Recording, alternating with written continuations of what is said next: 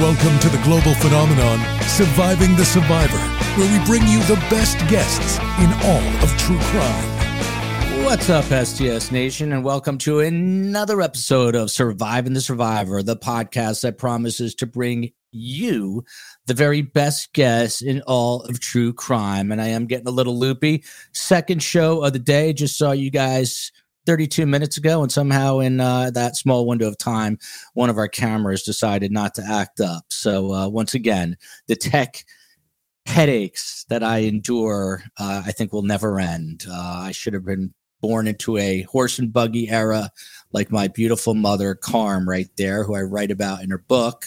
Went from horse and buggy to AI all in one lifetime. And the secret is she prefers horse and buggy, and I think so do I. So this case gets crazier and crazier, and I'm going to introduce you to our best guest in a moment. But attorneys for a man accused of killing two teenage girls 6 years ago in Delphi, Indiana, they filed a lengthy and at times bizarre motion for a hearing, claiming the girls were killed by cult members. And double murder suspect Richard Allen has no ties to those religious groups.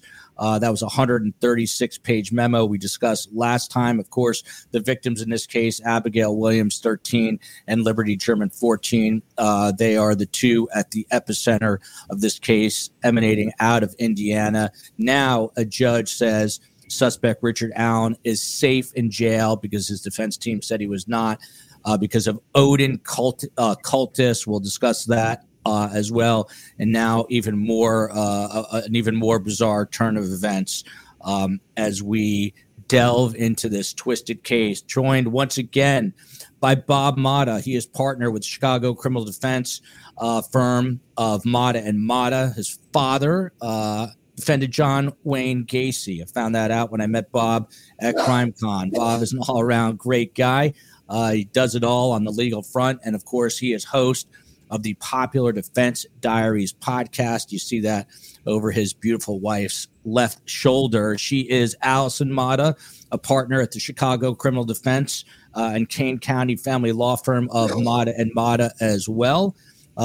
She has experience and knowledge in undercover sting operations and joint task force investigations, which are invaluable in preparing and presenting her defense cases. And then, if you haven't met her yet, Jonna Spilbor. She doesn't hold back, and I love it. She's a popular and outspoken attorney, a columnist, a legal analyst. She appears regularly on Fox News Channel, the Fox Business Network, other television networks. She is the resident legal expert, taking questions and having fun every Thursday morning on the number one morning radio show in New York's Hudson Valley, WPDH 101.5 FM. So a lot of media savvy people here today. For those of you who are not that familiar with the case, let's take a quick look at a bit of background. Here we go.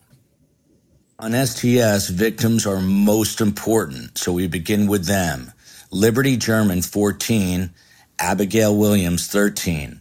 Abby and Libby were best friends in 8th grade when they went for a walk and disappeared from a popular trail in Delphi, Indiana, back on February 13, 2017. Sadly, they were found dead in the woods the next day, Valentine's Day, 2017. It took nearly 5 years before police arrested the man they say committed the horrific double murder. He's Richard Allen, a 50-year-old who lived in Delphi, is a father himself, and worked at CVS. He was charged with 2 counts of murder, entering a not guilty plea. When interviewed by police back in 2017, Allen said he was on the trail on the afternoon of the murders. Police found critical evidence on Abby's phone, which had a 43-second video showing her walking toward Libby while a man wearing a dark jacket and jeans walks behind her. The man can be heard ordering the girls down the hill, according to an affidavit. Delphi murder suspect Richard Allen eventually confessed to killing the 2 girls at the center of the double homicide case. He did that in recorded jailhouse calls. Police located a .40 caliber unspent bullet at the crime scene, the same caliber gun found at Richard Allen's home when a search warrant was executed. Authorities believe a knife was used in the crime, but now Richard Allen's defense team claims they have the wrong man and the girls were actually sacrificed as part of a ritual cult killing. There you have it. That was my voice when I was under the weather. I sound like James Earl Waldman right there. Bob Mott, I got to start with you on this. So now the latest bit of news is that there have been leaked crime scene photos, which is just disastrous all around. You had to be surprised by that, but how surprised were you knowing what was going on in this case already? Well, I mean, I'm not shocked. Like, there had been leaked crime scene photos earlier in the case, so I wasn't stunned that it happened again. The thing with these leaks is nobody's seen them other than three people, I think. The murder sheet, they state that they saw them, that they were sent to them, and a couple other people. So I'd call it more of a drip than a leak. It didn't make it out to the public. It doesn't seem beyond those three people, which I'm very happy about. The real question becomes, because there's been allegations that they were leaked out of Baldwin, one of the defense attorneys, not his office per se, but his former investigator, one of his investigators, one of his former employees, who's now unfortunately passed by his own hand, from what I hear, is the person who leaked the information. So allegedly, I just haven't seen any proof that it actually happened. I know people are saying it happened, so I guess that it happened, but the judge is certainly going to have to deal with it. Any allegation of a defense attorney or part of his staff leaking information in a case that has been gagged like this is problematic, and you worry about a couple of things. One, first and foremost, sanctions, and the most severe being that one or both attorneys is removed from the case, which to me would be way over the top. The defendant has a Sixth Amendment right, choice to private counsel, the counsel of his choice. And based on the fact that these didn't seem to make it out to the public at large, I think has to be taken into account. And beyond that, I would expect to see, if the judge were inclined to remove Baldwin, saying that this happened on his watch, that the judge would have to require some kind of proof that Baldwin had given direction for somebody to leak these photographs, which, when you're thinking of kind of the memo and in conjunction of why in the world would he do that, it doesn't really make any sense. Not to me, at least. It doesn't help their cause to leak photos, because they're getting enough pushback on the Odinism angle as it is. I think that the Odinism angle ended up clouding what were some pretty strong facts in there that by all accounts came from the discovery that was tendered to them by the state, and that got buried in 100 pages of Odinism, instead of just kind of saying, hey, judge, we've got this background on these guys that seem to practice this Norse pagan, some version of this Norse pagan religion. And, it appears that the crime scene, that somebody was trying to mimic that, and you have a situation where, man, I don't know how it's going to play out, but the extreme would be that she boots Baldwin off the case. I don't think she'll take both off, but I think Baldwin might be in a little peril. That is Judge Gull, and Odinism is a reference to a cult group, which the defense claims actually committed these crimes in that 136-page memo. This is a tough case to just dive into if you don't know all the particulars. Underachiever, that should be my screen name. I'm upset that you stole it. Allison Bob, I'm 2 hours directly south of Delphi, going to try to take time off in 2024 to get up to the courthouse and try to sit in. You two have given most excellent coverage on this case. To you, Allison, what stands out to you most at this juncture with this particular case? At this juncture, what stands out to me most, I think, is, and it's sort of like double-sided, because you've got the defense making this like outrageous, assertions as far as what the crime scene looked like, what it speaks to, all of those things. And even taking off all of the exaggerations or fluff. It's at a bare minimum, you have to assume that crime scene looked something like what the defense is describing. And to me, that speaks of a ritualistic aspect. And now that doesn't mean it was really a sacrifice, but it speaks to the people being involved in the murders, having that knowledge base, being involved in that type of practice or following or whatever the case may be. But then on the flip side, you have the state, what I keep referring to as doubling down after this motion was filed. So remember, the crux of this motion is supposed to be attacking the probable cause for the warrant to do the search. As you mentioned in your summary, they found that casing, and then they searched the house and found a weapon at the house. So it's the probable cause for that search, saying that it wasn't accurate. That was one aspect of the motion, that it wasn't accurate, that witnesses had, stated something different than what the prosecution was putting in the motion. So after that motion was filed, in a motion requesting more records and a subpoena directed at the jail, the prosecution again included all of that same information. So that's what I call sort of doubling down, saying, you're telling me you think I was dishonest before. Well, here you go. I'm doing it again. So sort of the prosecution's way of saying nothing that we have said has been misleading, false, or a misrepresentation. So those two things stand out to me to be the most strongest, and what, I'm going to be very interested to see how that reconciles itself.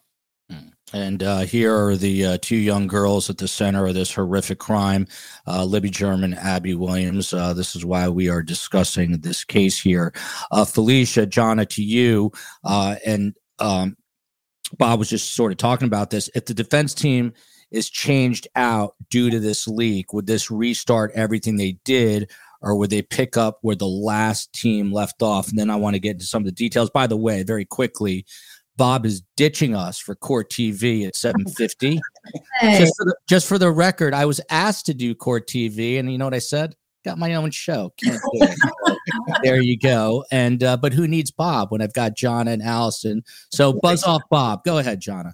Tell Vinny I said hello. And this is a good question, because number one, I agree with Bob that I think it's really doubtful that private counsel or his chosen counsel would get booted off the case, even for something like this, because it was a very controlled drip. And I like that. I like that instead of leak. It was a very controlled drip. So I doubt that would happen. But if it did, in real life, how it would play out is incoming counsel would either have to represent to the judge that they can get up to speed really quickly and hit the ground running, or more likely than not, they would say, look, this is a really complicated case. We're just coming in. We need more time. A judge would give them that time to acclimate themselves with the case. So the answer is yes and no. They would be able to come in and get the file, review the file, and they'd probably reset some of the dates that have already been set to give new counsel time. But I don't think the case is going to go there anyway.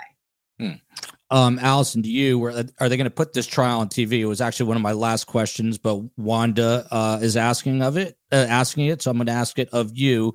Does this ultimately get literally gagged all the way through the trial where we don't see any of it? Or do you think it will make the court TVs of the world? I think there will be some version of it televised, whether that be live during the day or something similar to what they did in the Murdaugh trial. But the whole point of an open courtroom and being open to the public, I think that they really have no basis not to open it to the public. But that being said, we did see that, the way they handled it in Murdaugh create a very big issue for the witnesses who have not yet testified, as far as sequestration of the witnesses, where the witnesses are not supposed to know what's going on in the courtroom.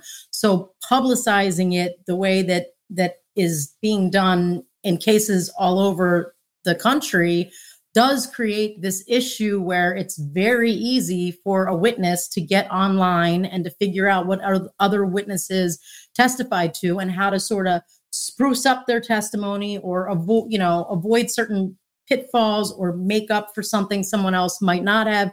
But all that being said, I guess was a long-winded answer for, nonetheless, I still feel there'll be some version of it televised.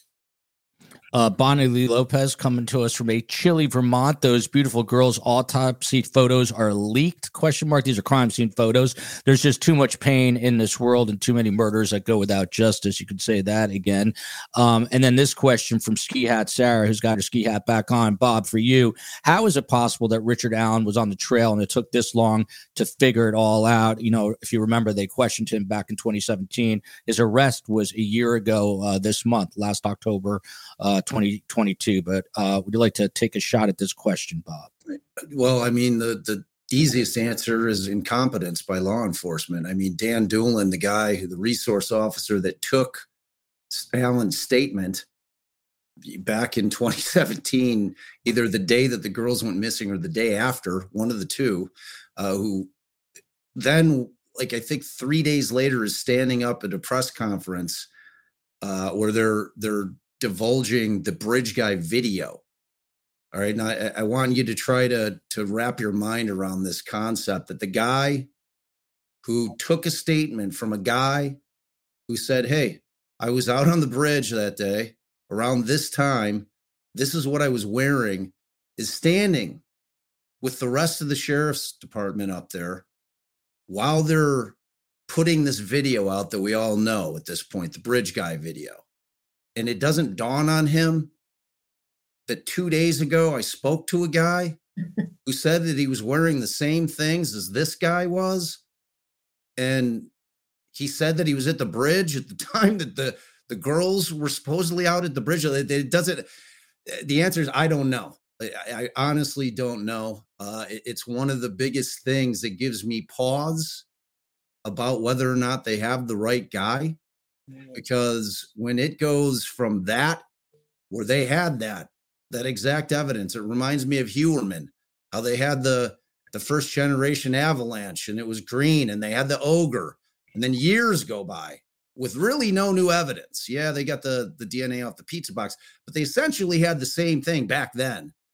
It's kind of the same thing here. And there's, talk about leaks. There's been a lot of leaks about evidence that was not gathered at the crime scene by law enforcement, which, look, when this goes to trial, all this stuff is coming out. If you don't think that Rozzy, if you don't know by now that guy's here to play and that he's coming to this case hard, I don't know what to tell you, because he is.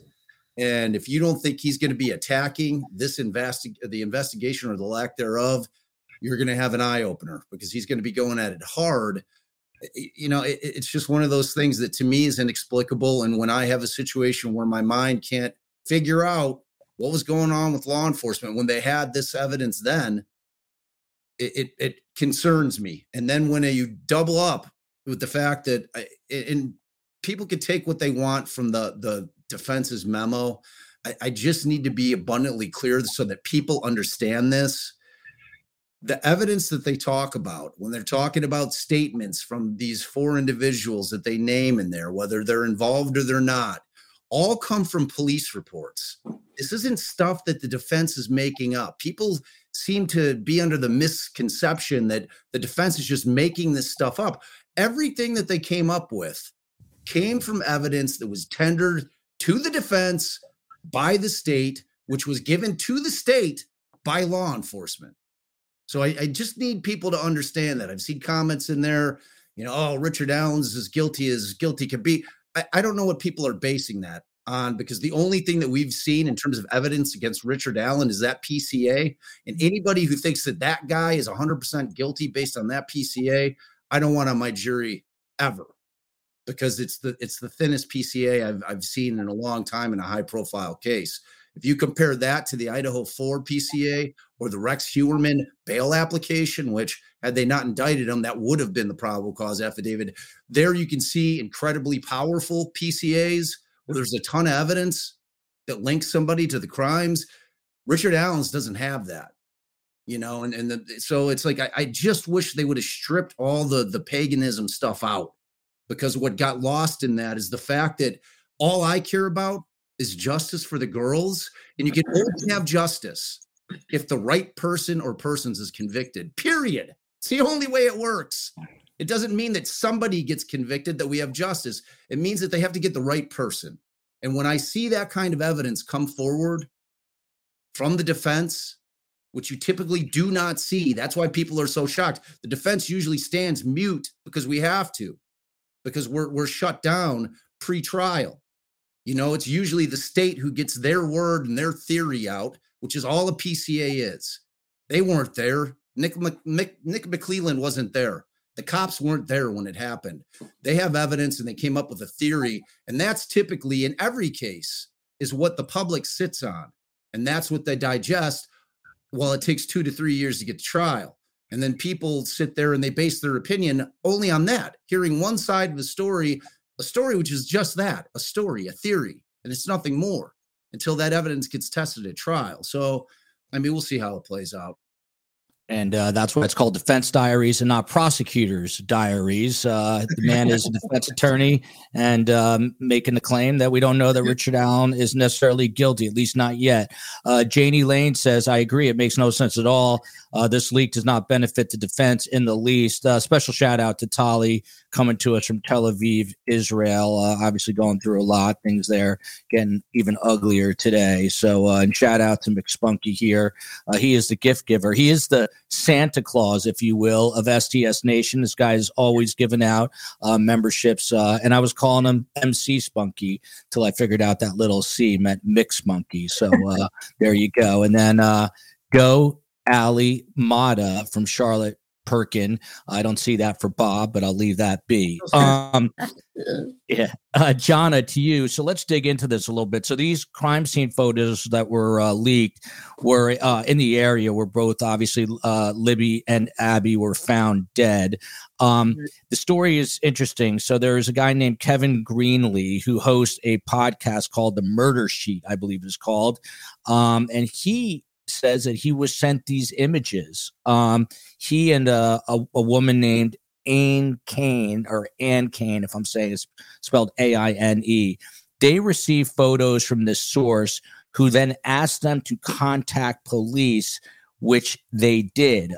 This guy Greenlee happens to be an attorney himself. I am not an attorney, but it is very troubling to me to think that these crime scene photos have, from what we know, reportedly been leaked to the public en masse. What does that do to this case? Oh, God. Where do we start? Because we have to go under the assumption that the crime scene photos are actual crime scene photos, number one. And if I can just, I want to add something to what Bob was saying earlier. Nobody listening to this podcast, nobody on this podcast wants this murder of these two innocent little girls to go unsolved. But I think we're a long ways away from a conviction. And it's interesting to me because do strong cases, and this is going to come out wrong, strong cases don't need leaks. Right? I think historically, if we look, when cases are leaked and it's all salacious, especially in this day and age, when it's so easy to leak. We are in a digital age. You press a button, you leak. Why does that happen? What is the motivation for that to happen? Is it because somebody wants 15 minutes of fame? Is it because somebody thinks justice is not being done? Is it because somebody is sort of a whistleblower thinking that, behind the scenes, something nefarious has happened? Who knows? We do not know. But I will say this, it is a clever defense, if this has anything to do with the defense, to leak photos like this because if they're genuine, tells us one thing. This was not a typical murder scene, right? You have it almost like the girls were staged, their bodies were positioned in these strange positions. There was some clothing missing. There were branches on them that were not really intended to cover up a body. You could still see that these were poor little dead girls. So what is the point of this if they are genuine? It does give pause, and it certainly plays into this some other dude did it defense, this third party, this, the Odinism cult is responsible for this. It does play into that. So it's interesting in the court of public opinion that all of a sudden people who might be ready to say this guy did it, even though there's very little evidence so far to support that, it does give pause for people to go, wait a minute. Oh, wait, this weird cult thing? Is there something to it? I mean, that's my initial take on these leaks.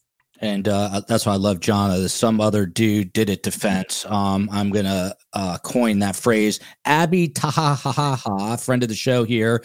How would the leak affect both the state and the defense? Allison, we talked about it possibly helping the defense because it just, muddies the waters even more. But what does this do to the state's case?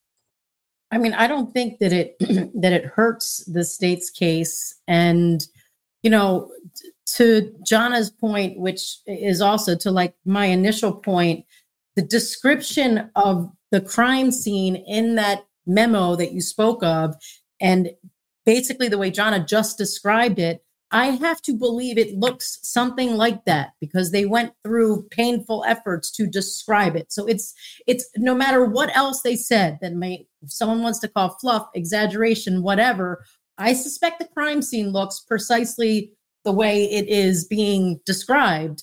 And, at this point, it's already been out that that's what the crime scene looks like. People don't need to see it, to see horrific details to know that. So typically, horrible pictures of two innocent girls is not helpful to the defense. The defense does not want the whole free world seeing pictures of tortured kids, murdered kids. Like, it's a horrible thing to have happened and a horrific thing for people to have to look at. And that only garners more sympathy for the prosecution because people get more outraged and more emotional. And, so typically that's why in most cases, the defense lawyers are trying to limit the amount of photos that they can show to the jury, how often they show the photos, how long the photos remain up. So, and I don't know if I missed something because Bob keeps up on the facts of these cases much more than I do. So I don't know if something came out that I'm unaware of that really, really points to this coming from the defense. I do understand there's this allegation that a PI who used to work for the defense, a former employee, is that all we know to date, or do we know more? So we know. Okay. Bob's like me. He has no life, so he keeps up to date. But go ahead, Allison. He's so busy. But the point being, and this is going to be my complete assumption here, but it could be, if that's accurate, it could be that this former employee is sort of just outraged in his mind thinking, my God, if people could see this, they would understand that they've got the wrong guy. It doesn't check with it being, this defendant, if all of that is what was going on at the crime scene. It's not his, there's nothing in his background, in his, in his past, in his present, or in his electronic evidence that points to him having anything to do with whether it's Odinism or whatever, but something that would result in him staging the crime scene the way it was, or accurately depicting what it was meant to depict. So again, sorry for the roundabout answer. I just don't think it hurts the prosecution. And I do think it hurts the defense. And I would just be shocked if it ended up literally coming from the defense itself. And it's not the defense lawyer's fault if there ended up being somebody who on their own was kind of just outraged, like the truth is hidden in these pictures and they just want the right person looked at or investigated. And, if they did something like that, but I feel extremely confident that the defense attorneys think it is not in the defendant's best interest that those pictures get released. That is an interesting theory about someone linked to the defense who leaked them because they thought it would sway people's opinion, thinking that it couldn't possibly be Richard Allen. Here's a tale of two murders here, or at least two takes, Bob. You've got Morgana Raven. Allen is so guilty and probably not his first murder. And then followed by this. Hi, everyone. With all the info coming out about the Delphi murders, I just don't know if I believe he really is the guy who did this. Well, until prosecutor team comes out with the truth. How do you respond to such a divisive audience here? One half seemingly thinking Richard Allen is guilty of sin. The other half thinking they've got the wrong guy. Well, I mean, I already responded to Morgana. That was the comment that I was referring to, who said that he's guilty of sin, and all she's basing it on is a PCA that's paper thin.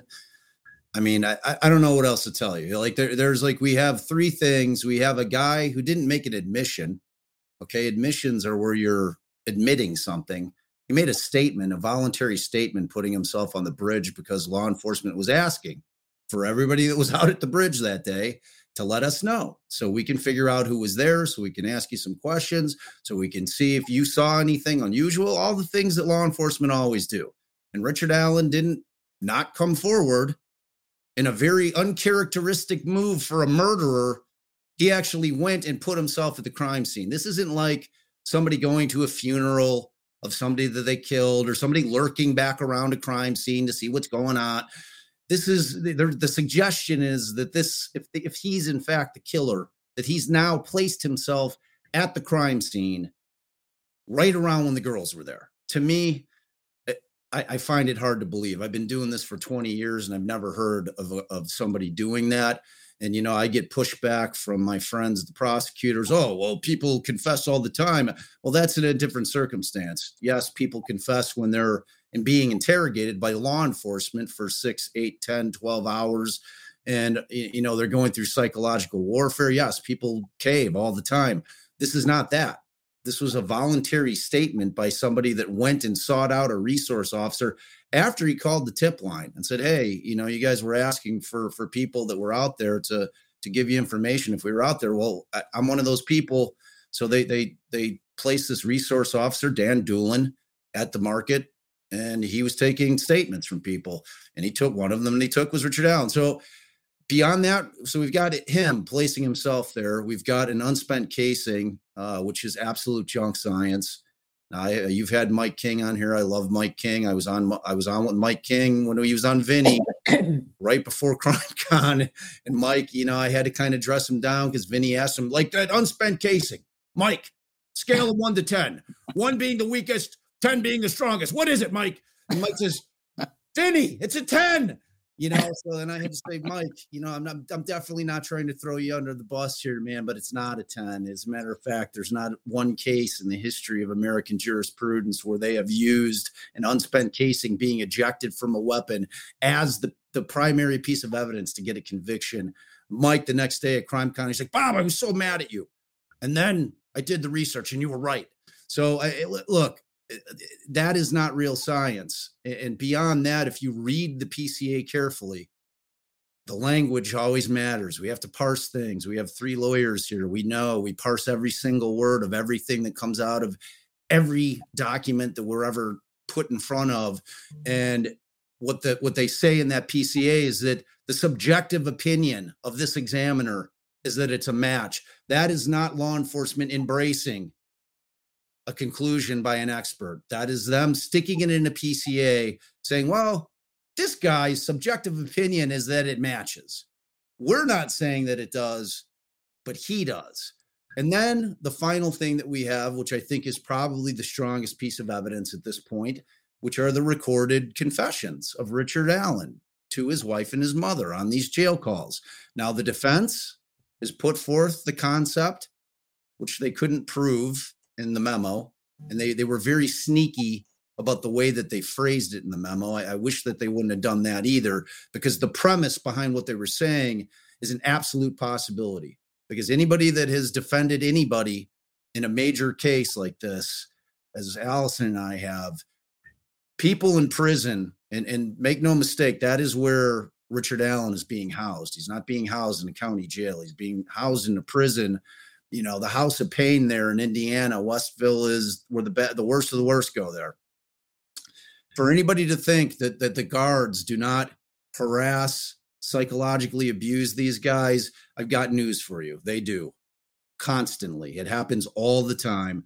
And when they add in the Odin angle, which now has been substantiated, the state put out their affidavits, and they had to cop to it.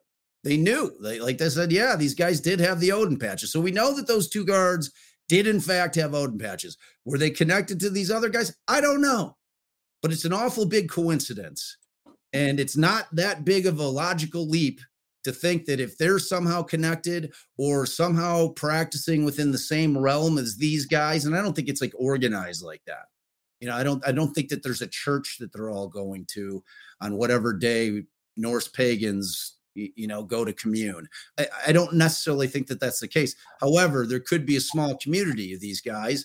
And if these guys know those guys and these guys are aware of something and they're like, hey, you know, like it's not beyond the scope of reason that they squeezed Allen and said, look, man, you know, you're going to have to confess to this or your family's dead, period. It's like, it's not that hard to believe, because who's going to believe a guy who's about to be a convicted murderer? Are they going to believe prison guards? Or are they going to believe Richard Allen when it comes down to a credibility weight? It's not. So those are the three things that we have on Richard Allen. And as John has said, that is a far cry from being anywhere near reasonable doubt, beyond a reasonable doubt. It just is. So what I'm suggesting, again, none of us want this to go unsolved. What I'm suggesting is there's enough out there to where I have serious doubts as to why they stopped investigating this angle.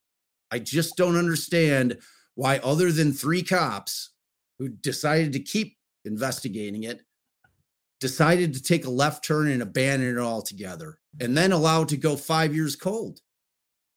You know, and now we find out that they've re-interviewed as of August 23rd, 3 of these guys. Is the investigation reopened or isn't it? Let's get some transparency at this point. The girls' families deserve it. And if they're going to relook at it, we should all applaud that. We want the right guys convicted, guy or guys. And if it's not Richard Allen, and if they have evidence against Richard Allen, awesome. Then he goes down. But based on what I've seen and based on what was in that, the one thing that gets glossed over in that memo, and then I'll be done, is that they said unequivocally that they've gone through all of Richard Allen's electronics. And you had mentioned that there's no mention or connection with Odinism. What they also mentioned is that there was no connection or link to either of the girls, meaning that there was nothing to prove that he somehow drew them out there that day. So that would mean it had to have been completely random. So, I mean, like, that was the evidence that I was thinking it was going to have to come to fruition for the state to prove this link between Allen and the girls. And I don't think that it exists. So, Allison, I got to ask you, now we're going to get back to this case. When Bob gets home, is he so done talking that he doesn't speak at all? Or does he talk nonstop once he's home too? No, he talks at home too, but he's also researching a lot at home. So I'm happy for the times where we're talking, but usually when we're actually talking of late, it's about this kind of stuff anyway. So, and do you put your AirPods in? Or do you listen? You're forced to listen. Okay, I just wanted to get that out there. You get good conversation. Yeah. I offer marital advice. That's why I ask for free. You must have a line at the door, brother. This is the most important comment of the night. I love Jonna's outfit. Thank you for explaining this. This comment, can't quite figure this one out. Hardly dared watch this, but in the hope that Defense Diaries was featured, I took the chance. I'm not that ugly. Glad I did. Thank you, Aaron. I hope you will come back and revisit us. So let's switch gears for a minute. I'm getting back to those leaked crime scene photos. But Jonna, we're hearing Bob talk a lot about Odinism. And what I got to be honest, when he's talking about these prison guards, you know, I start to think maybe did they coerce them? You know, I would like to think that most corrections officers are on the up and up, but we know we live in reality, and that's not always the case. But the state has come out and said that murder suspect Richard Allen is safe from prison guards, and these cult killings, the notion of cult killings is basically hogwash. Bob talked about it. Odin, of course, is a war god in Norse mythology. The defense says that Allen was tased twice by prison guards who were indeed wearing these Odin patches. And their statement goes as follows. It is inside of the cold concrete walls of the maximum security unit of this dilapidated reformatory that Richard Allen is being threatened, intimidated, and mentally abused. Do you buy this argument that Bob is making, that maybe he was in fact compromised by these corrections officers and basically threatened to confess? Otherwise, maybe his family would be hurt. Is that, in your mind, is that just too out there, or is it a feasible possibility? 100% feasible possibility. For starters, have you seen Richard Allen? Have you seen the before and after photo of Richard Allen? Like, something's going on with this guy, whether it's stress or something far worse, while he's pre-trial in prison, is evident by looking at him, number one. Number two, certainly if there's anything to this Odinism connection, and how bizarre, like sidebar, how bizarre is a state employee allowed to project this affiliation inside a prison to begin with? Like, to me, that's bizarre. I'm surprised they were allowed to get away with it. I'm equally surprised that the district attorney's office had to go, oh, yeah, it's on there. But it has nothing to do. No. They're treating him just fine. Sure, they're cultists. I don't know. Maybe they kill chickens and drink the blood. Who knows? But it has not. But Richard Allen is okay. So I find that hard to believe. And number three, this is something that I wanted to say, Bob, when you were speaking very eloquently about what is going on in there. And I mean that. Think about, let's fast forward for a minute. Let's suppose that there is some there for this coerced confession because the Odinist COs are behind him going, you got to do it. Well, the only way that I see to prove that, if you're the defense team, is now you got to put your client on the stand. Well, we hate doing that. We hate it. But I don't know another way around it. He's going to have to be the guy to say, they were behind it. This is what they did. They threatened. They did that. And now he's fair game for everything else. So it really cuts both ways if you think in terms of what's going to happen at the trial with this. But is it, to get back to your question, is it feasible? You betcha. Robin Ray here, Allison, for you, what would be the remedy, the cure, if you will, for the Lee crime scene pics? We're jumping around, I know, that murder sheet the podcast got, and somehow it's from a former employee in defense offices, ? But is there some sort of fix or remedy now that it's already out there, or is the horse left the proverbial barn? I mean, I don't think there's any remedy for it existing in the world, but the only remedy I would see, and again, I mean, Bob spoke to, if it was really directly the lawyers that did it, is there some possible way that they would remove one of the lawyers from the case? Extreme, especially in a situation where, as Jonah aptly pointed out, well, I guess both of you did, it's a drip and it didn't go very far. So, but they can hold a lawyer in contempt for violating a court order. I honestly, I don't think it affects the prosecution at all. Like, so there doesn't need to be a remedy from that standpoint. Like, that was unfair to the prosecution. So here's what happens. But if they decide the lawyers did something improper, there's contempt of court, and there's also reporting to the disciplinary commissions. But as far as the case itself, it's not like the situation where the prosecution withholds evidence or the defense withholds evidence and you need a case-wide remedy, and I just want to say, even though it's off topic to your question, and I'm going to speak for Bob and I just because I feel like I can on this, but, like, we are just, yes, we're defense attorneys, but we're not just like defending Richard Allen and saying it can't be him, it couldn't be him. We're saying, like, hello, there is a lot of issues here.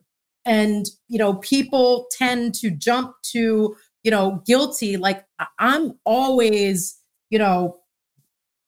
probably the, more extreme of when I say innocent until proven guilty, really innocent. That doesn't mean my eyes aren't open to actual evidence that establishes guilt later on. It's just too soon. And with these recordings, what we don't know is what they sound like, what he sounded like, what the context was.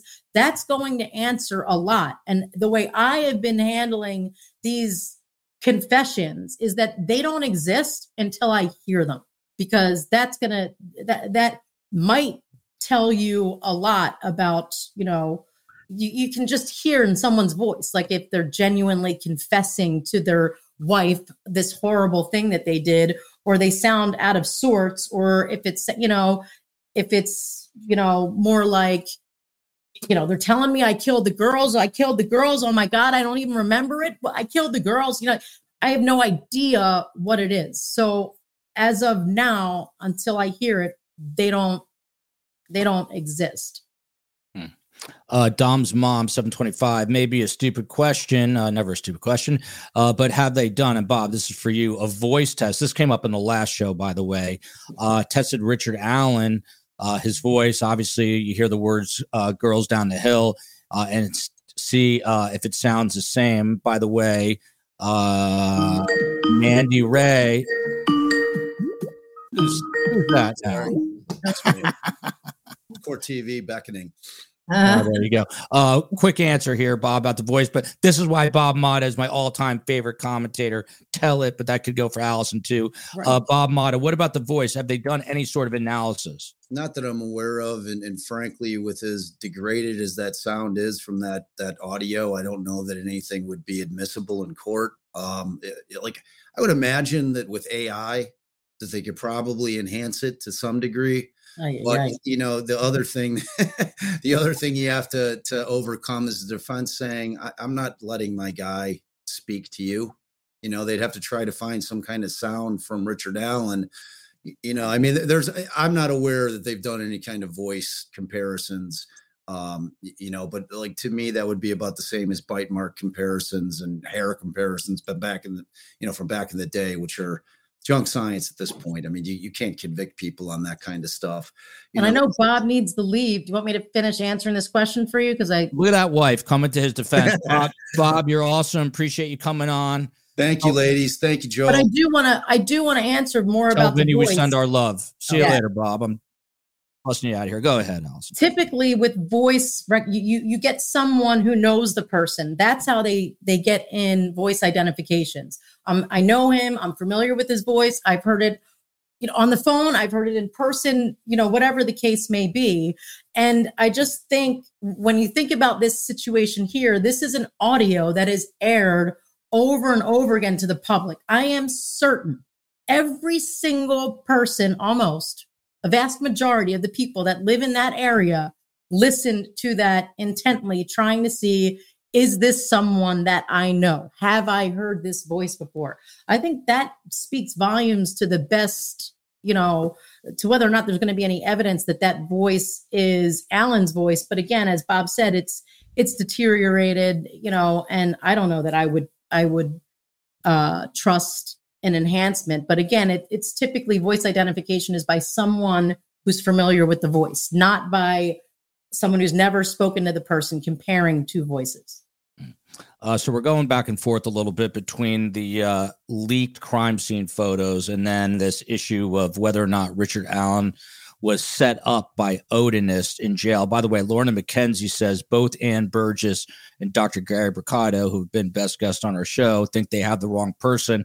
I did not know that, but I'm going to reach out to good old Dr. Ann, who signed a book that we're going to give out as a giveaway. I'll reach out to her and Gary, who I had a nice chat with at CrimeCon, and see if they want to come on to discuss this. I'd be very interested to hear why they think they have the wrong person, if in fact that's what they're saying. But Tiff Knox, by the way, here says, I'm hoping they have a shit ton of DNA that we don't know about. Ketchup, friend of the show. How do you just come up with something like that out of thin air? There's so much mystery shrouding this case. Justice for Abby and Libby, and on we go here.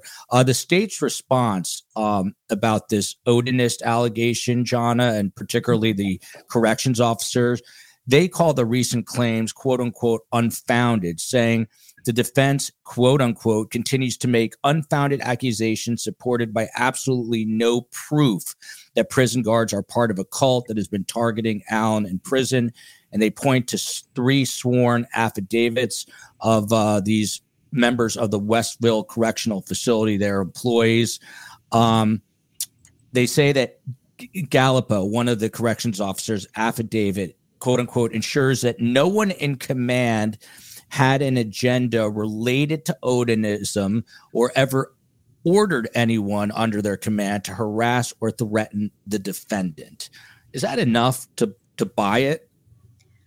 You know, when you're in a prison setting and you're accusing the COs of doing something untoward, and the COs come out and go, we're not doing anything wrong. Isn't that kind of like the fox guarding the hen house? How on earth, as an inmate, are you really going to prove, unless they're doing it to a lot of other inmates, and there are a lot of other inmates that are willing to come forward, and like you mentioned, you know, sometimes when you have to pit the credibility of an inmate against the credibility of any state employee, you tend to, you know, you start with less credibility when you're the one behind the bars, you know, and not voluntarily. So it's really hard. It is going to be difficult to prove. And maybe the defense will never be able to, quote unquote, prove it, but maybe they won't have to. Maybe there will be enough, that they can surmise or put to a jury where a jury's going to go, could be. And if it could be, does that give me reasonable doubt? And if it gives them reasonable doubt, then they don't convict. Maybe that's where they're going, as opposed to a trial within a trial where they're going to, you know, put North on the stand or whatever they're going to do. I don't know much about this Odinism cult at all. So, but maybe where they're going is just the reasonable doubt angle and not proving another theory, another killer did this. We had Rick Allen Ross on, who's probably the most preeminent cult expert in the world, and said that didn't appear to him to be the doings of a cult, but then again, he hasn't seen the crime photos. Maybe he has now because they're leaked. Who knows? Phoebe Beach says Richard Allen admitted he was on the bridge that day wearing the same thing. Allison, I'm going to toss this to you, followed by Nancy Drew. Why would Richard Allen confess? Can you just talk more broadly? I mean, he says he was on the bridge, but can we talk more broadly about why people who become suspects and then ultimately are indicted sometimes confess, even though we've seen in the past they're not always guilty? Why is that? I mean, that is any number of things.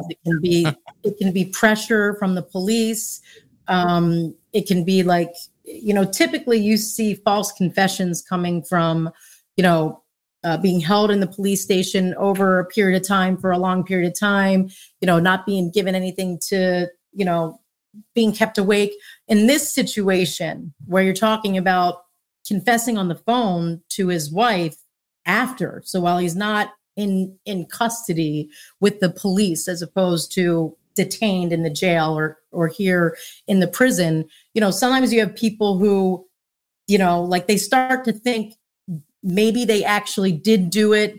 And so it comes out more as a, you know, like they're insisting I did it. How could I have done this? I can't believe I did this, you know, type of thing. Or in the situation we were talking about here, where somebody is pressuring him, like if you don't confess, you know, you're getting beaten in the jail or something happening to your family. I mean, all of those are, you know, definite possibilities. As far as, you know, him saying that he was, you know, wearing what he was wearing. I mean, I just don't know enough. I don't know, you know, I obviously always assumed that bridge guy recording was the actual guy, but, you know, until we hear it and know where the words were in conjunction to the person, you know, I don't know how it's not something like, you know, hey, watch out, girls, down the hill. Like, or don't fall, girls, down the hill. I mean, I don't know, because I haven't heard it, you know? So, you know, I just think there's a lot of reasons why you could confess and not have done it. But again, like, I'm not saying that's what happened, because I'm literally, it doesn't exist because I haven't heard it yet. And when I hear it, I'll have a much more, whether it's just like my own gut, feeling about it, and then it might require, some explanation or evidence. And as John has said, it would, if that's the case and it sounds like an actual genuine confession, he might have to take the stand to explain why he would have said that when he didn't. And that's something, no lawyer wants to have to do. But in this day and age, if you really pressure the jurors during voir dire, during questioning before you put them on, you will get a lot of them to admit, when it's not the judge just getting them to just say yes to whatever he says, that they really do want to hear from the defendant. And if they don't, they might very well hold it against him. And a lot of times people won't admit it because the way the question is brought to them, it's like they can clearly tell their answer is supposed to be, oh no, I'm not going to hold it against the defendant. But when I press and I ask it different ways, people, in your heart of heart, is that going to be an issue for you if you don't hear from the defendant telling you he didn't do it or explaining his conduct? And a lot of people say yes. So, but still, we don't want to do it. Joe, can I just expand on what Allison's saying there for a minute? Because she's 100% right. Allison, you're 100% right. And I think the reason why jurors want to hear from the defendant is because they run through their own filter. Well, if it were me and I didn't do it, I would take this. I would let everybody know. I would be, screaming from the rooftops, because they run it through their own personal filter without most of them not being lawyers and understanding the significance of keeping your mouth shut. Doesn't mean that you're guilty, right? It could keep you from being found guilty when you're actually innocent. So I think if we're going to call it a phenomenon, that's the phenomenon why jurors do almost always want to hear from the defendant. Interesting. Anna Lissette here says, the arrest of Richard Allen gave permission for the social media world to hate him. He's a family man with no known criminal past. What if he's innocent? Plenty of time to hate if there's a conviction. This brings up an interesting point. I mean, you could sort of say the same with a lot of high profile cases. And I'm not saying anyone is innocent or guilty either way. But there was, a social media firestorm, obviously, with Brian Koberger in Idaho. But Jonna, kind of macro wise, what is social media and the advent of technology done to the legal game, if you will? Because it's so hard to keep things quiet now. Now it's these. It used to be a newspaper might get these crime scene photos and publish it. It was in a single newspaper. Now it's literally everywhere. It's ubiquitous instantly. So what has that done to the game? It's really changed the game. And I want to say my first reaction is it's ruined it. But then I remembered the Johnny Depp versus Amber Heard case. And in that case, it didn't, like, Johnny Depp prevailed because I think it helped him. But in this day and age, because of social media, because we live in this digital age, it has created people who want their 15 minutes of fame. It's created people who want to get on a jury so they can write a book. It's created people like potentially the clerk in the Murdoch case, writing her book and now getting herself in trouble and perhaps upending that conviction. So depending on who you are in this social media realm, it completely changes the game. Gone are the days where, if somebody wanted to leak something or provide inside information, they had to get on a horse and go meet you at the saloon and whisper it in your ear. And that, and that's how it was done. We're so beyond that, and we're never going back.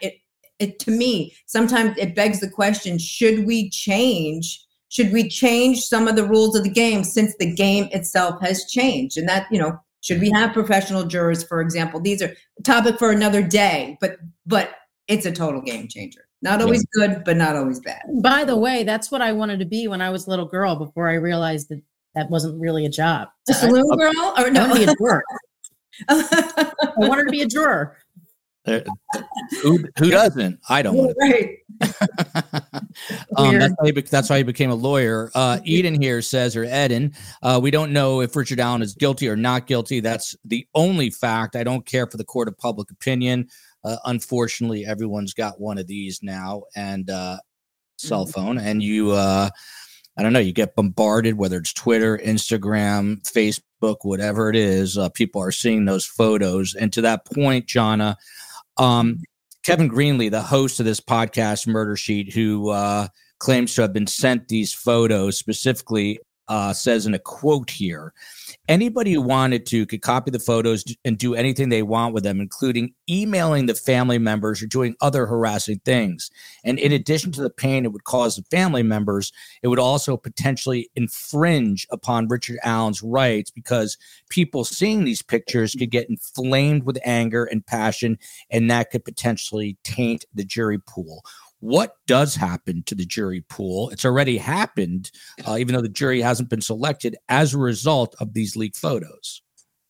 Well, yeah, that's really going to depend, because in any trial, whether there's leaked photos or not, you have to really question your juror voir dire, your juror, as to whether they hold any prejudice, whether they can be fair and impartial. You go through the whole litany. And to get back to our previous question, in this day and age, another thing that social media has done is there's nowhere you can move on this planet and get a fair and impartial juror, because people don't live under rocks, right? They live they have a phone in the palm of their hand almost all the time. So it's not even like you can change a venue, for example, and have nobody ever heard of a particular case. So it's really going to come down to picking jurors who genuinely can be fair and impartial, and not just claim they're being fair and impartial, which again ties into our previous question. Because if you think you're going to make a buck being on a juror in a high profile case, whether you're getting interviews or writing a book or starring in the movie, or whatever's going to happen to you, you're going to say you're going to be fair and impartial. That doesn't mean you're going to be fair and impartial. And that is one of the scariest things about being an attorney in this digital age. Like I said, I love media, I love digital, I love all that. And at the same time, sometimes it's very difficult to navigate that when you're defending somebody, especially somebody who everybody wants to convict, but maybe there isn't a whole lot of evidence to do it, like Richard Allen so far. Yeah, it's like walking a minefield. Fox 59 in Indianapolis, they reviewed Facebook posts between the two people, allegedly the leaker of these photos and someone else. And it's just interesting. I'm not going to bore you with all the details, but one of the message from a person in Indiana writes, defense just got girls' phone records. They're saying that there is stuff that's good for Richard Allen. In another post, they say a fair fight is going on. Someone else says, referring to my guy, and he's going to be with Andy tonight. He was talking about me going down Saturday. And there's all this like innuendo related to Richard Allen and his presumed innocence here. But what Bob talked about, Allison, but sort of glossed over, is that the alleged leaker here reportedly has committed suicide, or someone tied to the leaker, closely tied. And that, I don't know, is kind of an insane revelation. This person here. Sorry. Yeah, I'm going to read this comment.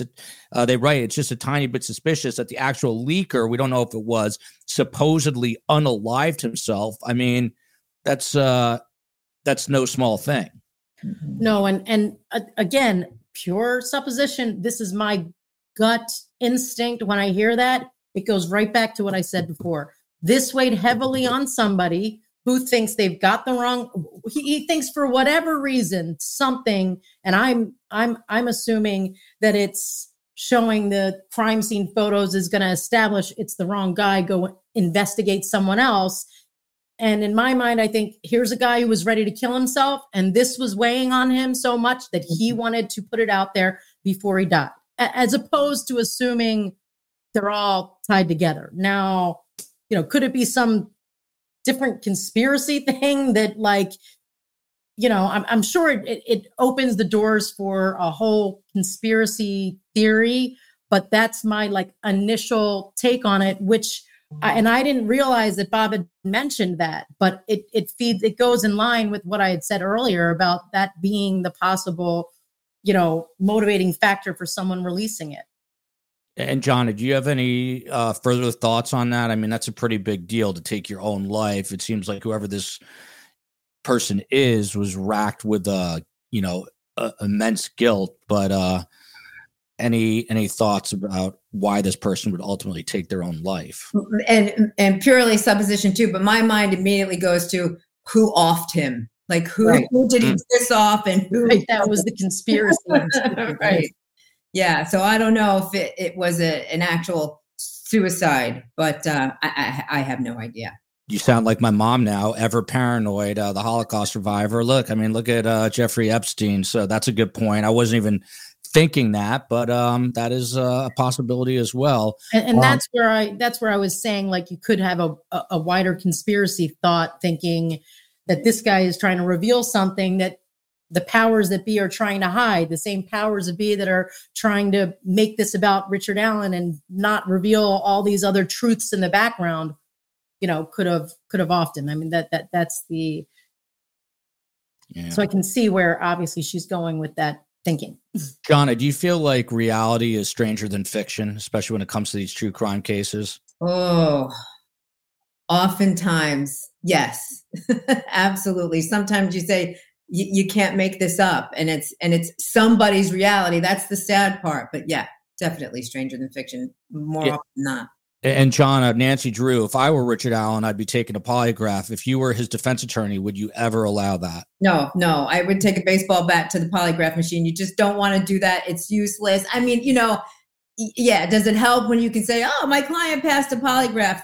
Yes and no, because it's not ever going to be admitted at a trial. And more often than not, you flunk polygraphs, even when you shouldn't be flunking polygraphs. So no polygraph if you were my client. And just to follow up on that, years ago, actually almost 20 years ago, Bob and I had a polygraph guy come in to give a polygraph to a witness of ours who was recanting testimony in a post-conviction issue, blah, blah, blah, blah, blah, because law enforcement likes it. So we have our private guy coming in, because if he passes a lie detector, we tell them, hey, and by the way, he passed, but we obviously want to see what's going to happen before he goes. In any event, the guy puts it on us to try. So I could very easily convince it I was lying when I was telling the truth. I couldn't convince it I was telling the truth when I was lying. But I mean, that's the bigger issue, is that failing it is essentially meaninless, although passing it speaks volumes. Sometimes. I mean, there's obviously flaws either way. I'm just saying I got made myself feel nervous in my own head and body, like when I answered questions, and it shows, that those are lies, so it can be any number of things that make it show a false. Yeah. I mean, if someone asks me to take a lie detector test, I'm immediately failing because I'm getting nervous no matter what. Lorna McKenzie says, and again here, Jonna, we kind of talked about this earlier, but from your perspective, why did he confess to his wife if he did it? That seems to be the big stumbling block in his innocence. What say you? Well, and again, we don't know if that quote unquote confession was coerced. We don't know whether there was some other reason for him to, was he nervous? Like some people actually, and this has happened historically, where you've been banged over the head, figuratively speaking, so much by the process. You're sitting in prison. You're accused of two heinous, absolutely unspeakable crimes. You don't really know which way is up. Your head isn't working right. And you might actually say, maybe I did do it, but you didn't do it. So false confessions are a thing, and they have been known to overturn convictions. So could this be that? Or could it have been completely coerced? Or could it be a true confession? That's going to be left to the jury somewhere down the road. But it doesn't necessarily mean that he or anybody in that position actually did it just because you confess. Here we go again, showing the split nature of STS Nation. Sherlock Kendra TC Gott, that's a long name. I have followed this case deeply from day one. Richard Allen did not do this. followed directly by Michael. Richard Allen already confessed to his wife and other people. That means, in my book, he's guilty. So the STS Nation community split right down the middle here, I think, and I'll probably get hate mail from both sides. Allison, there's going to be a hearing October 19th. That's 2 days' time. Do we know what that is about? What we're expecting there? So I did know what that was about because I looked at the order, but I don't remember anymore because I also have my actual real clients' work that I've been doing. But I think that it was to set a hearing date. If I remember correctly. Yeah, they're from my notes, they're discussing an other upcoming hearing on Halloween Day, October 31st. Right. So correct. What they're doing is talking about how that's going to go down, what the parameters are, what the judge, so sort of house cleaning issues before they go to that hearing is what they're doing. And do you know anything about this? There's been some reports that a clerical error could be the reason it took so long to arrest. Jonna shaking her head no. What are you saying, Jonna? It's bullshit is what I'm saying. Because I did read up on that. And apparently, because that was my question too. If you've got a bullet forensics and you've got the picture of him on one of the victim's phones, why 5 years? Why 5 years between that and the arrest? And the excuse is there was a quote unquote clerical error in that some of the evidence literally was placed in the wrong spot. I don't know if it's in the wrong spot in the evidence locker. I don't know if it's the wrong spot on the computer, some wrong spot. And lo and behold, nobody knew it existed again for 5 years till they reopened this case and they magically dug it out. And here we are. Let's arrest Richard Allen. It's bull. So I don't think it happened that way. There must be something else that was going on behind the scenes. And if it was a clerical error that resulted in somebody who's eventually going to get convicted of killing 2 innocent children, then a lot of heads better roll because somebody or some bodies deserve to get fired. And how many clerical errors have happened in the last 5 years? Is it just this one? Just this one murderer got away with it, if that's what's going to end up happening. So no, don't listen to that. If I'm getting in trouble, I'm hiring Jonna. No offense to Bob or Allison, but I'm hiring Jonna. Richard is being tormented in there. I can't afford all three of you. He's not even been to trial, and he's being held in prison. Why is he, Allison, in prison and not jail like most defendants as they await trial? So only because the local county jail said that they didn't really have the manpower to get him to and from court, and they needed a bigger facility to sort of take over. And there was a lot of protection that was going to need to happen, and I think a lot of bullshit, and especially because there's another county jail that said, "Hey, we will take him." We'll take him. So I don't know, to tell you the truth. I find it outrageous that the judge wouldn't get him out of prison. And with all of this, he's safe. You know what? What if he's not? What is the downside to taking someone who's not supposed to be in prison and putting him back into a county jail that has said, we are equipped to handle him and we can get him to and from court safely? It's to me, that kind of judicial determination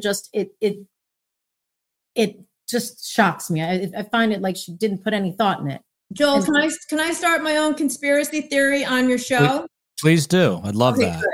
Here's my conspiracy theory. The reason why he's in prison and not in a county jail, which I agree is completely unusual, and I love this question because I didn't know, is because they don't have any odonisms in county jail. All the odonisms are in the prison. And there's my theory. That's my conspiracy theory. So it ties right into that odonism is, got something to do with this justice delay. And right to your point, Elf has given us a super sticker because it has been depicted and proven that guards there were allowed to wear patches on their uniforms, these Odin patches.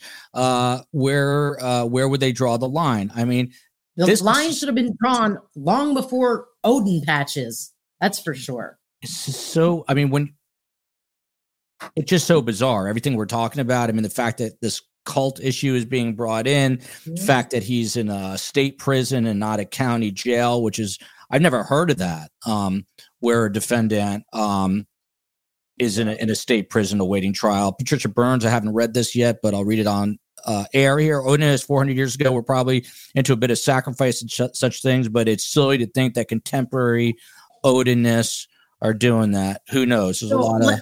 Just to speak to that, like, I don't necessarily believe, like, the whole, it's a cult who sacrificed him.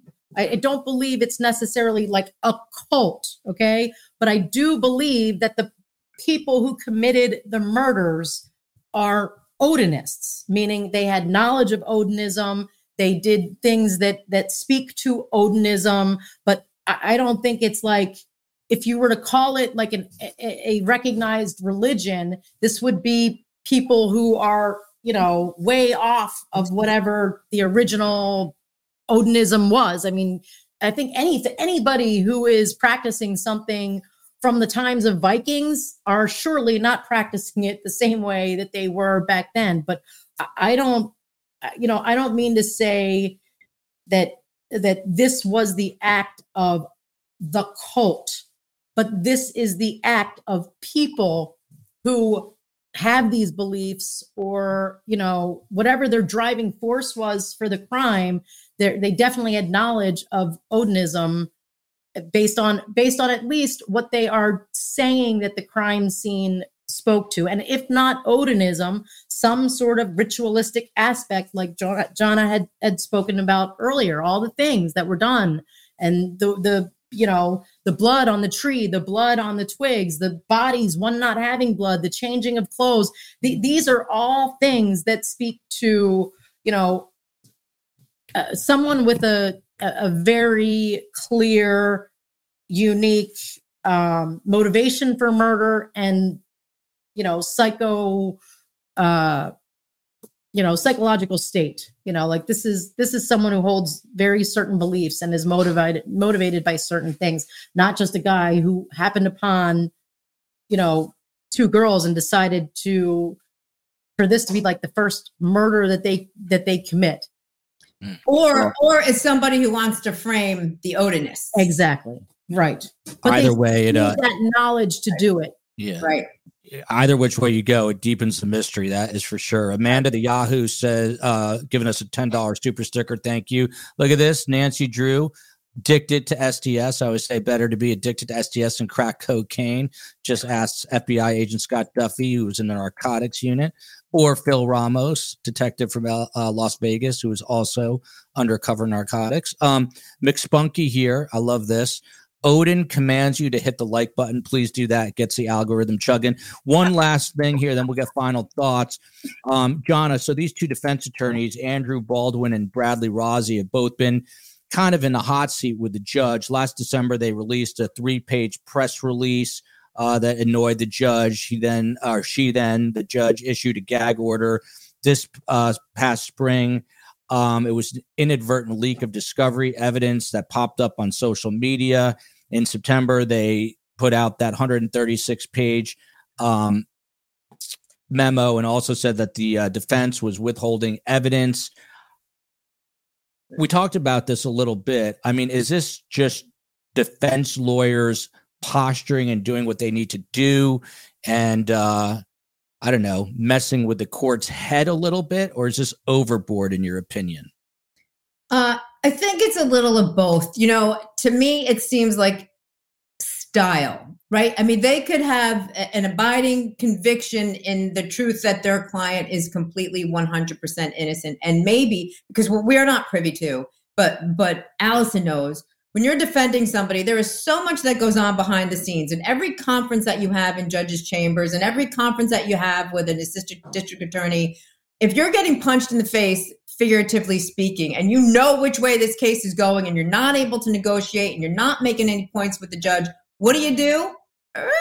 180. Well, if you're not going to listen to reason, okay, here's my 136-page motion. And at least that, at least all the motion work, maybe not the press releases, but the motion work is going to become part of the record on appeal should he get convicted. So smartly wrap all that up in a 136-page bow and go for it. Because the worst that is going to happen is your motion's going to be denied. The best that's going to happen is if your client's convicted, you now all have this in the record when you might not have got it in the record some other way, like at trial. So I think it's very clever. They're getting an A from me for cleverness, and their style is their style. And if they're going to burn the bridge, then they're going to burn the bridge because the judge don't pay the bills, right? It's the clients who pay the bills, and that's where we get our chops. So, and it's the jurors who write the checks, if that's a good analogy. Right. I'll tell you this, STS Nation is both sides unhappy right now. Those who believe that Richard Allen committed this crime are upset that we're saying that he possibly didn't, and vice versa. Heather, she gifted 5 Surviving the Survivor memberships, once again, giving credence to Best Guess, Better Community. Bonnie Lee Lopez coming to us from Chile, Vermont. I was really upbeat after hearing Carl Steinbeck on the previous show, but listening to this case brought me down. I can't imagine the families of these precious young girls suffering. Nothing but sadness in the news. By the way, Bonnie Lee Lopez was a nurse in the jail and or prison system. Bonnie, let me know if you've heard of a defendant spending time in a state prison prior to trial. I'd be curious to hear that from you. Meanwhile, just want to thank our best guests. Special shout out to Bob Mata, criminal defense attorney handling all sorts of cases, including felony drug cases, DUI, et cetera, et cetera. He's also the host of the popular Defense Diaries podcast. You see that right over Allison's shoulder. Husband and wife, Allison and Bob Mata. Bob ditching me for Vinnie Politan. I can't believe. I guess I'll allow him to do that. And then, of course, we've got Allison Mata. She's a partner, same firm as her husband, the Chicago Criminal Defense and Kane County family law firm of Mata and Mata. She is part of Defense Diaries and is a working, active attorney trying to keep up with all this. What do you think is next for this case? Obviously, we've got the hearing Halloween Day, which is sort of fitting. When do you think if we do, when do you think this actually goes to trial where hopefully we actually see the real evidence? Oh, that's a lifetime away as far as I'm concerned. Yeah, that's what Bob said. So what are your final thoughts on this? What would you like to say to our audience who's split down the middle here, it seems? Well, what I'd like to say first is that the only thing that matters, no matter what people are thinking right now, is that they just fight the urge to think someone is guilty before they have heard all of the evidence. I mean, that is the point, that you're getting one side of the evidence. Here you've had an introduction of some parts of the other side. I think, it's one thing to say, you know what, the lack of evidence or this new evidence makes me have doubts to someone's guilt. I'm not prepared to say there's no way that Richard Allen is guilty. And I don't think there necessarily should be like that far extreme either. You just have to wait. You have to stay open-minded. You can say, you know what, I'm kind of leaning this way, but just remind yourself, you don't know half of it yet.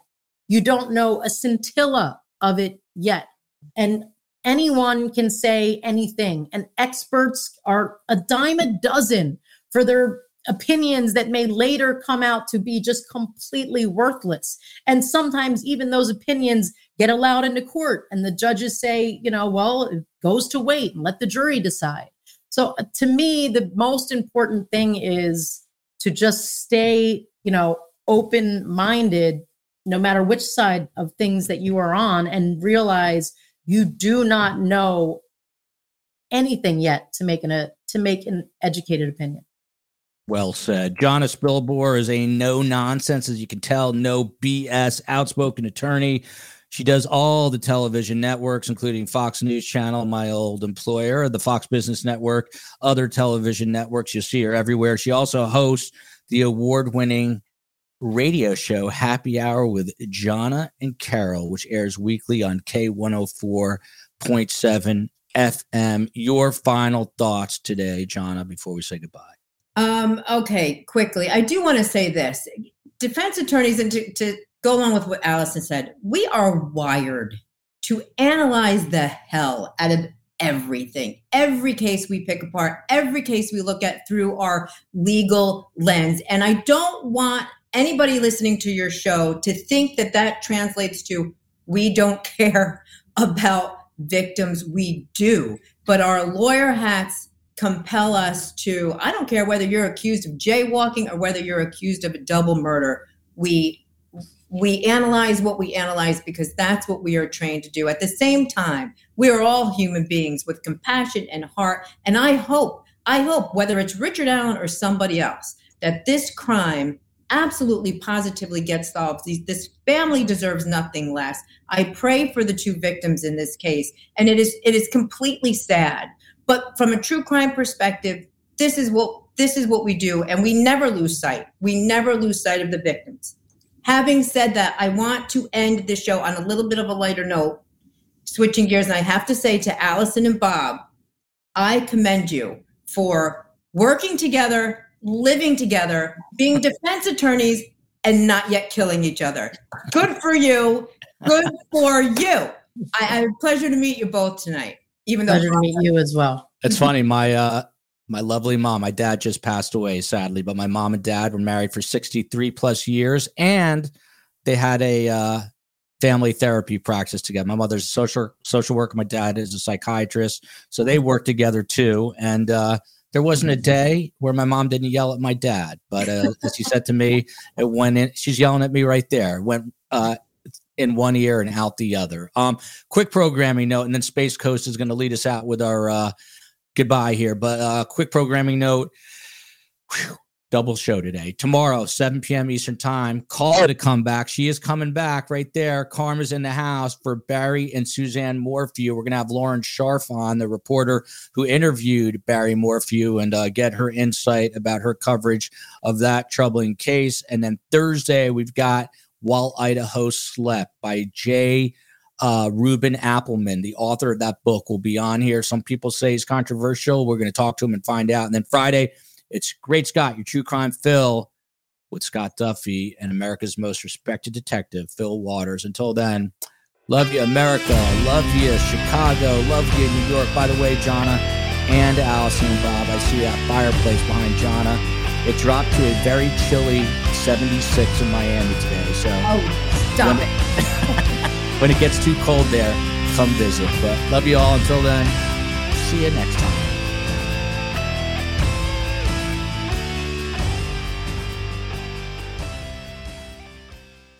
Final seconds of the game. A chance to score, and the chance has gone begging. If your business's commerce platform keeps missing the target on golden opportunities, get the MVP you deserve. Get Shopify.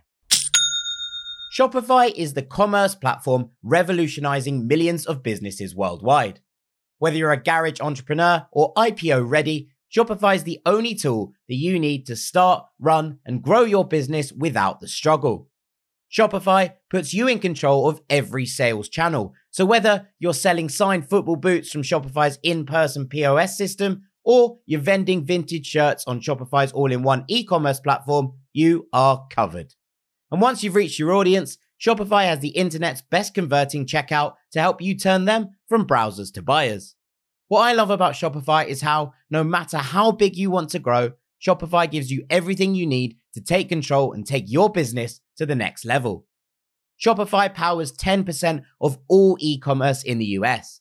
And Shopify is truly a global force, powering Allbirds, Rothy's, and Brooklinen, and millions of other entrepreneurs of every size across over 170 countries. Plus, Shopify's award-winning help is there to support your success every step of the way. This is Possibility, powered by Shopify. Sign up for a $1 per month trial period at shopify.com/ranks, all lowercase. Go to shopify.com/ranks to take your business to the next level today. That's shopify.com/ranks.